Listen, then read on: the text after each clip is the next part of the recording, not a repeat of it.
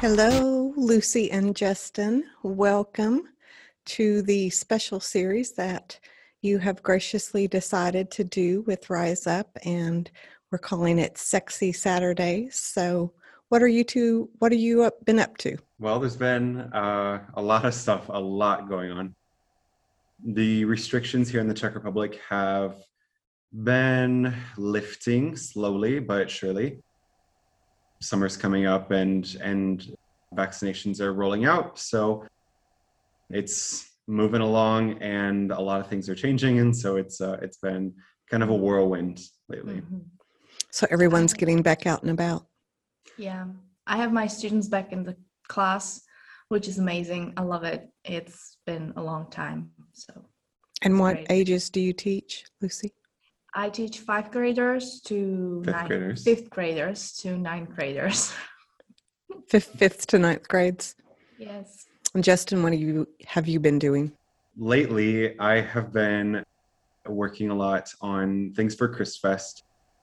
With all of the changes that have happened because of COVID, we have had to change the dates for Christfest as well as the location, which means that I've had to change the program about 6 times, but that's fine. It's great. And what is Christfest?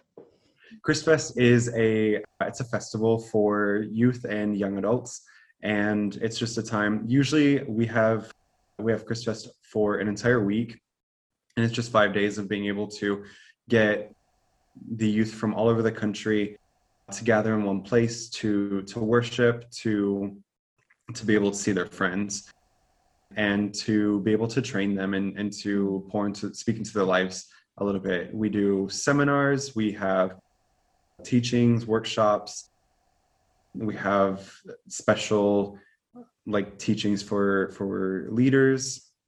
Just basically anything and everything that you can imagine, we do it at Christfest. And where is this? Is it inside, outside? Can anyone come? Typically it's been outside, and it's open to anybody who wants to come between the ages of 15 and I think 25. Mm-hmm. And we had been having it at it's kind of like a hotel in the middle of a field, and it's really nice though. There's like a lake and everything like that, and some cottages and cabins, and we would just get everyone there. But because of some complications, we're not able to have it there this year. We found a different hotel in the middle of nowhere that is a little bit smaller, but it has its own charm, and it's a larger hotel. So we're actually going to be having a lot of the program indoors, but there's still going to be a lot of portions of the program that will be outside. We're going to do a Spartan race, and we'll have like a tea tent area. I'm pretty excited about it. So what is your involvement with it?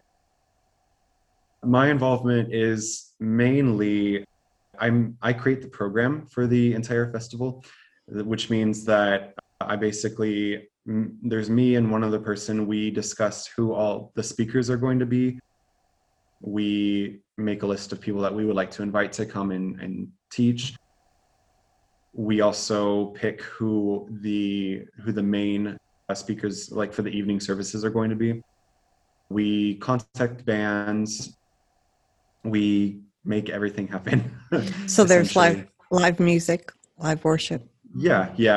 We usually have a DJ as well, and we're looking at a couple of options for a DJ to kind of get the whole festival started off with a high note. And then Lucy and I actually are going to be talking about a couple of different things at Christfest. Lucy is going to have a seminar about pornography and how steps that students can take to overcome that. And then that same day, she and I are actually going to talk about relationships with another couple. And I'm actually really, really excited about that. It's called Everything You Wanted to Know and Some Things You Didn't About Being in a Relationship or being in marriage. And so the title is not so long in Czech, but So do you have that prepared? Can you give us a few bullet points from what you'll be speaking about? Sure. like it's not entirely prepared because it's going to be a talk show format, but some things that we definitely want to cover are how to communicate in a relationship, because we have a multicultural relationship which comes with its own unique Perks. challenges and perks. and so we're going to be talking a lot about different things that we have experienced as a couple, different fights that we've had. Stupid ones as well. Yeah. And also one big part that we want to talk about is our love languages, because Lucy and I have very, very different love languages. Very different ones. Yeah. And Now, I think we're definitely wanting to talk about how to recognize who's the one for you, and that there is actually no the one in the world that you have to find, or it's going to be a disaster. And so we will definitely want to talk about that, and more from their perspective of being single or maybe starting to date someone some of the young adults are dating. So it's going to be great. let's go back to the love languages. I know 5 love languages. I've read that book, studied that book. Is that what you're talking about? Yeah. So sure. Lucy's love language. Mine is touch, 100%. And then I think my second one was words. And then Justin has... Really? Words? I think so. Words of affirmation? Yeah. Okay. And then... Still learning about each other. It's good to know. Take notes, Justin. I should be. And then I think Justin's are... Just the test. I think your number one is service. We thought it was words, but it is service. And then the second one is words of affirmation as well. But maybe it's kind of hard to tell for me, because sometimes like doing the test, I sometimes score higher with words of affirmation, and other times I score higher with quality time. And for me, it kind of goes back and forth depending on what I need for that time in my life. But acts of service is definitely high up for me. And then quality time for sure. But his last one, it wouldn't even have to be there, is touch.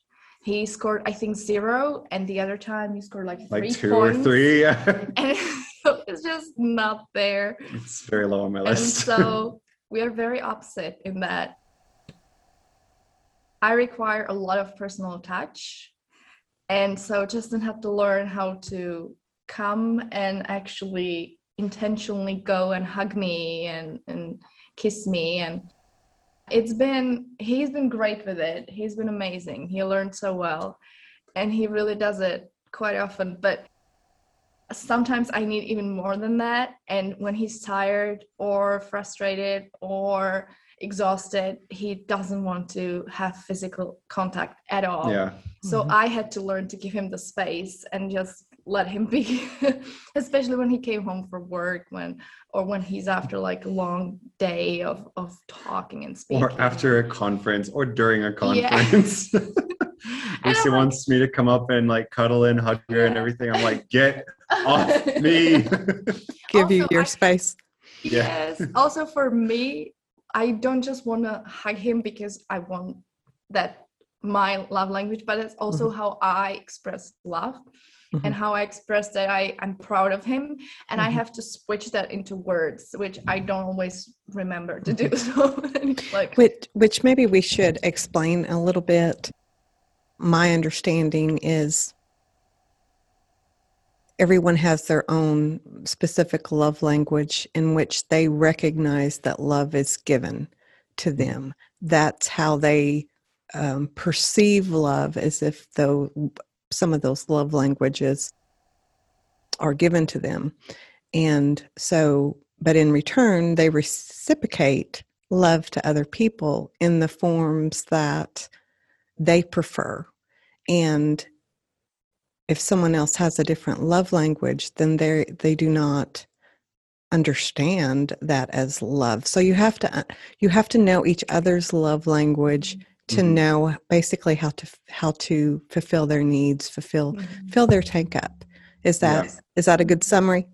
Yeah, that's exactly it. I mean, we've each had to go through kind of a learning curve or the learning process ourselves, where for me, I had to learn Lucy's love language. I had to learn like how to be more touchy-feely, and that was difficult. But also Lucy and like Lucy's whole family serves, but it's kind of different when you're serving like an organization or you're serving your church or something like that. And it's different when you're serving a person. And so there was even a little bit that she had to see with that, where like, because for me, basically like when someone helps me out with someone, or someone serves me in some sort of way, shape, or form, it shows me that I'm not alone. And so that's what that communicates to me, and that's what I need to hear and see a lot. And so yeah. And I think in general people tend to think that, oh, I have to pick a person who's like exactly the same as I am, because then we will click, then we will be able to communicate well.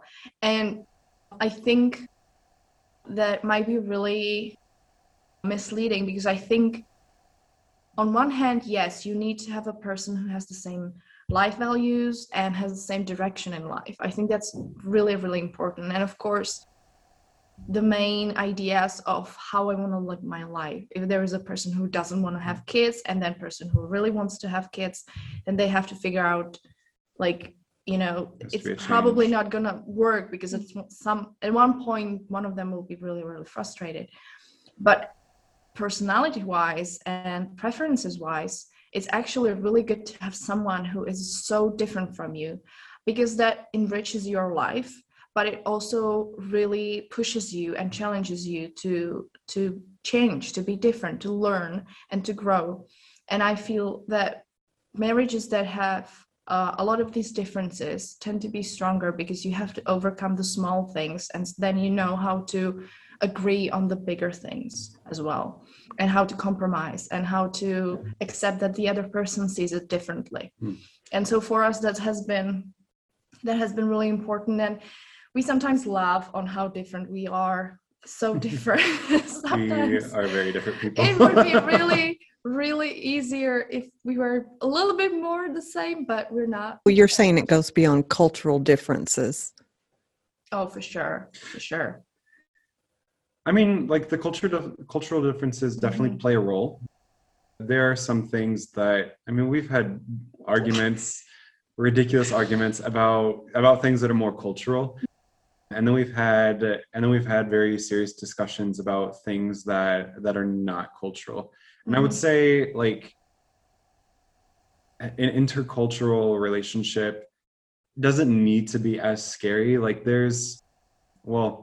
maybe I'm not the person to ask about this, because I also have like fully integrated myself into Czech culture. So maybe I'm not the best person to talk on this, but in my opinion, I think there's a lot more that we as humans have in common than not.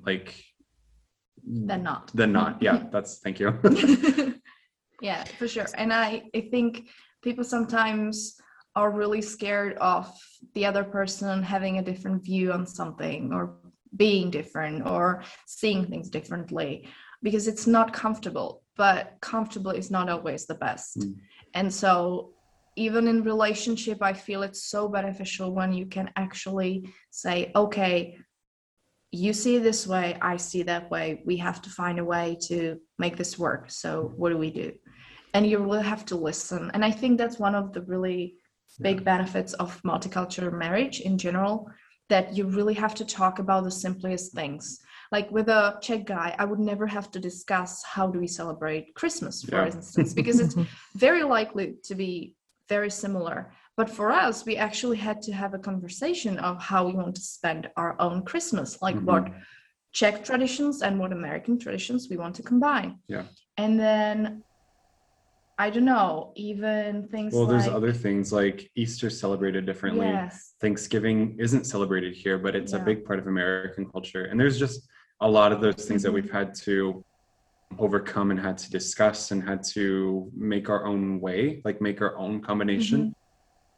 And it's fun. Like I think those things, like Lucy was saying earlier, those things have really helped to cement our relationship together. And so it's really given us a good foundation, so that when something more important comes along, like how are we going to finance a house, or what city do we want to live in, or whatever sorts of challenges and things like this that come up, we're able to discuss it and to really find a good compromise that works for us. Yeah, sure. Well, it sounds as if communication helps you to measure expectations. And if you know what the other is expecting, for example, not even multicultural, but each person comes from a family with different traditions and how they would celebrate holidays.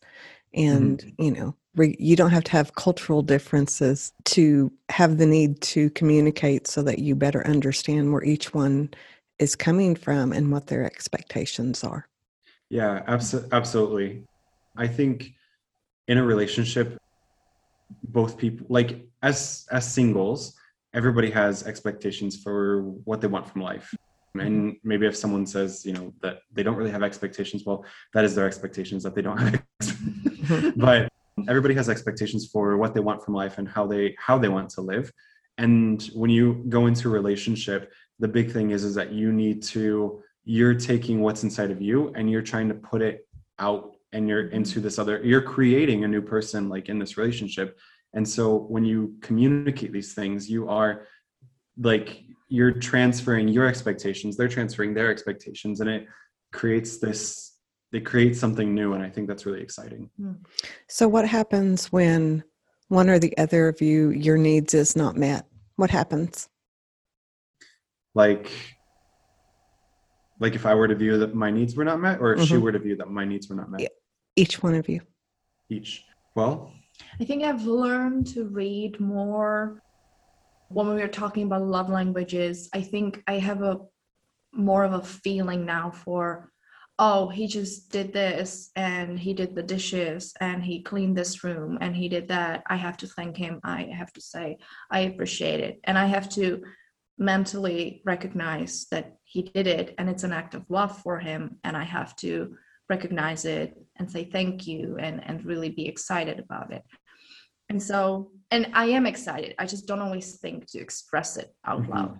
So I think I've learned, and I have a lot of learning to do, but I think I've learned to recognize and notice these things and actually appreciate them. Yeah, I would agree with that. Like when I see that maybe when I feel like she needs a hug or something like that, I think it's because I've been able to kind of cultivate that sensitivity to what she needs. And so I'm able to kind of foresee or I'm able to kind of step in and meet that. And granted, like I'm not perfect at it, but I'm a lot better than I was 5 years ago. And so like when you see that the other person's needs aren't met, I think the biggest thing is to have the sensitivity and also the humility to meet that person's needs in the way that they need them to be met. And when I feel like my needs aren't being met, on a good day, I'm able to communicate that and say, hey, this is how I feel, and I need you to do this, that, or the other, or I need you to make me feel loved by blah, blah, blah. And that's on a good day though. And we don't argue about that as much. No. We've had a couple of arguments, but it hasn't been terrible.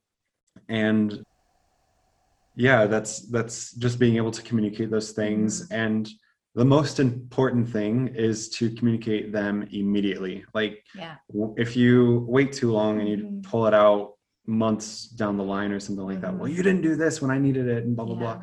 That's not healthy and it's not helpful to anybody. It usually just adds fuel to the fire. Yeah, I think it only festers then. And I have the same tendency of closing off and not talking about my feelings when I'm frustrated or when I feel like my needs weren't met properly. And I also had to learn how to say, hey, actually, I need a hug right now. Or especially after argument, I need the peacemaking and I need a hug. I need some sort of physical touch to know that we are okay. It doesn't matter what we say until I have that hug. In me, we are still in conflict. And Justin just doesn't give that naturally. And especially if he's frustrated, it's like, no. No porcupine. Don't touch me. But I've learned to ask, hey, I need peacemaking. I need a hug. And you can tell he's not happy about it, but because he loves me, he does it anyways. Yeah. And So you have to be willing. That's key. You have to be willing. You have to love the person that you're with enough. More than your anger. Yeah. More than yourself, really. Yeah. Absolutely. You can't live in the moment. You can't live in the emotion that you are dealing with personally at the sacrifice of another person. Yes, that is exactly. And there's one thing that I wanted to add to that too. Lucy said peacemaking, and it just kind of made me think about that. We have kind of created our own like vocabulary of how we describe the things that are like our internal world, because it's important for us to be able to share those things and to be able to communicate in a way that's clear to each other. And so we, through reading different books together and a lot of other things, we've been able to kind of create this vocabulary that we're able to use and say, hey, I need this in this sort of situation, or hey, I would like it if you didn't do that. And so it's helpful. Yeah. So have you ever had makeup sex? Makeup sex? I don't think so. I know people talk about it. Yeah, that's definitely not. But it's just not. I'll be honest, it's something that I can't like it. For me, I don't work that way at all. And so, yeah, I know that some people talk about like anger sex and makeup sex and different things like that. That's unfortunately, it doesn't work for us, really. So it doesn't create that bonding moment to kind of help you go forward. When we're able to have sex normally, yes. Yeah, we have that intimacy and that closeness for sure. But yeah, like we have to wait after an argument. I'd say we have to have the peacemaking, really know that we've dealt with the problem, we've apologized, we forgave, and even then we need some time to be able to go and be together. So, and it's honestly usually because of me, because it, like, even though I've apologized, even though the situation's finished, I have to work through it in my head and So you don't use it to camouflage issues or to just kind of skirt past what is of major concerns with you. Not it. Actually, we can tell if there's been an issue or something when there hasn't been sex in a while, because it's like, what's blocking the communication, what's blocking the physical touch, what's, and so we can't use it to kind of hide how we're feeling in the relationship. I feel like it's too deep and too intimate for us, and it has to draw the love out. And when that's blocked by something, it wouldn't be the same, I think. So it doesn't work for us, but there are couples who swear to it. So I don't know. I'm not to judge or say it's a wrong thing, but we definitely don't melt away issues with that. It doesn't work for us. I can say that it definitely helps us to avoid issues and to work things out quicker, because I'm too much of a porcupine to be able to have sex when I'm angry with Lucy. And so it helps to make sure that we avoid those situations before they even come up. Yeah, it brings you closer. It is like a glue in the relationship, and it's super important. But yeah, it works more of a prevention than a pill for an argument for us. So how do you resolve arguments? We usually need time to cool off. And I know that there's the Bible verse that you should not let sun go down before you... let the sun go down on your anger. Yes. And I know a lot of couples and even friends understand it literally, and so they don't believe they should go to bed without making up. but we really can't do that because I think we sometimes have to wait throughout the night, and in the morning we are cooled off enough to talk about it in peace without the extra emotions that are extra. I would disagree. I think we talk about it first, we get everything out, Yeah. and then we're able to sleep. Because if we don't say everything, I can't sleep. Yeah, that's true. Like, Yeah, that's true. That was one thing that we found out pretty early on. We had a big fight, and I was not going to talk. I did not want to talk about it. And so I went to sleep on the couch. And even there, I couldn't fall asleep laying in the bed. I couldn't fall asleep on the couch. We ended up talking about it, and then both of us were able to fall asleep. Because I was like done. I was like, okay, you tell me what's the problem now.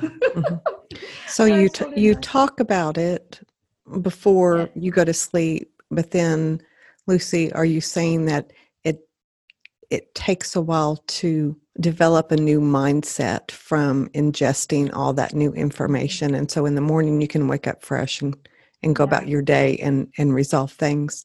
Is that what you're saying? I think I think it depends on the argument as well, because most of the time it's true what you're saying, that we're able to talk about it and resolve it that day immediately, and it's okay. But there has been arguments which were usually it was deeper than what we were arguing about, and that's sometimes really difficult to understand in that moment because you're full of emotions and you see it from your perspective. And so then we had to actually wait till the morning, and then in the morning we were able to talk about it and share our perspective and explain our view and explain what was wrong. And so we are trying to we always try to make up and like understand each other and get it off the table as soon as possible. But especially if we have a dinner party or friends over, we just need that space, that just the two of us time to go through it. And sometimes it has to wait, and I've learned not to push it, and I also learned to really process my emotions as a woman. And I think that's important advice for anybody who's emotional. Because usually it's wives, but sometimes it's husbands. You have to, if the other person, if your spouse is really practical and systematical, you have to know what you're feeling and why, and what will fix it. It cannot just be, at the beginning of our marriage, I would have like an hour-long monologue about how I'm feeling, and just like, I understand what you're saying, but I have no idea what you just said. So I had to really learn to put my emotions in kind of this like box and an understandable construct that I can give to Justin. And he says, oh, okay, we can deal with that. But I cannot just blur about when I'm not sure actually myself what I'm feeling. So yeah. I'm excited about this series, Sexy Saturdays. And I'm excited and thankful that the two of you are going to be so extremely open and available to listeners and to those who would watch on YouTube. So these will come out every Saturday in the series. What is a challenge that each of you would have for listeners from the airing of this one until the next one? What is a challenge for couples or for those who will be listening to Sexy Saturdays? That's a really good question. I would say maybe with your partner or the person, if you're in a dating relationship or if you're married, with that other person, just talk about like what each of you needs in order to feel loved, and what are ways that help grow that feeling of being loved, and what are ways that kind of kill that feeling of being loved. I would say, if you haven't addressed the love language topic in your relationship, I would say definitely go buy the book or just read something online or do the test online or whatever, but search for the answers for your relationship and talk about how that is going to affect your relationship, and if you need to change something in the relationship so the other person actually feels loved. If you're book reading people, then then reading the book is a really great idea. That's incredibly helpful. And if you're not, that's totally fine. Like I said earlier, Lucy and I have been able to work out a vocabulary of our own of how to communicate our needs. And so that's essentially what you need to do with your partner, is just find that communication, find that way. Mm-hmm. For us, it was reading that book and basically learning this new way of speaking to each other, incorporating these phrases and things so that we can know how to communicate what we're feeling on the inside.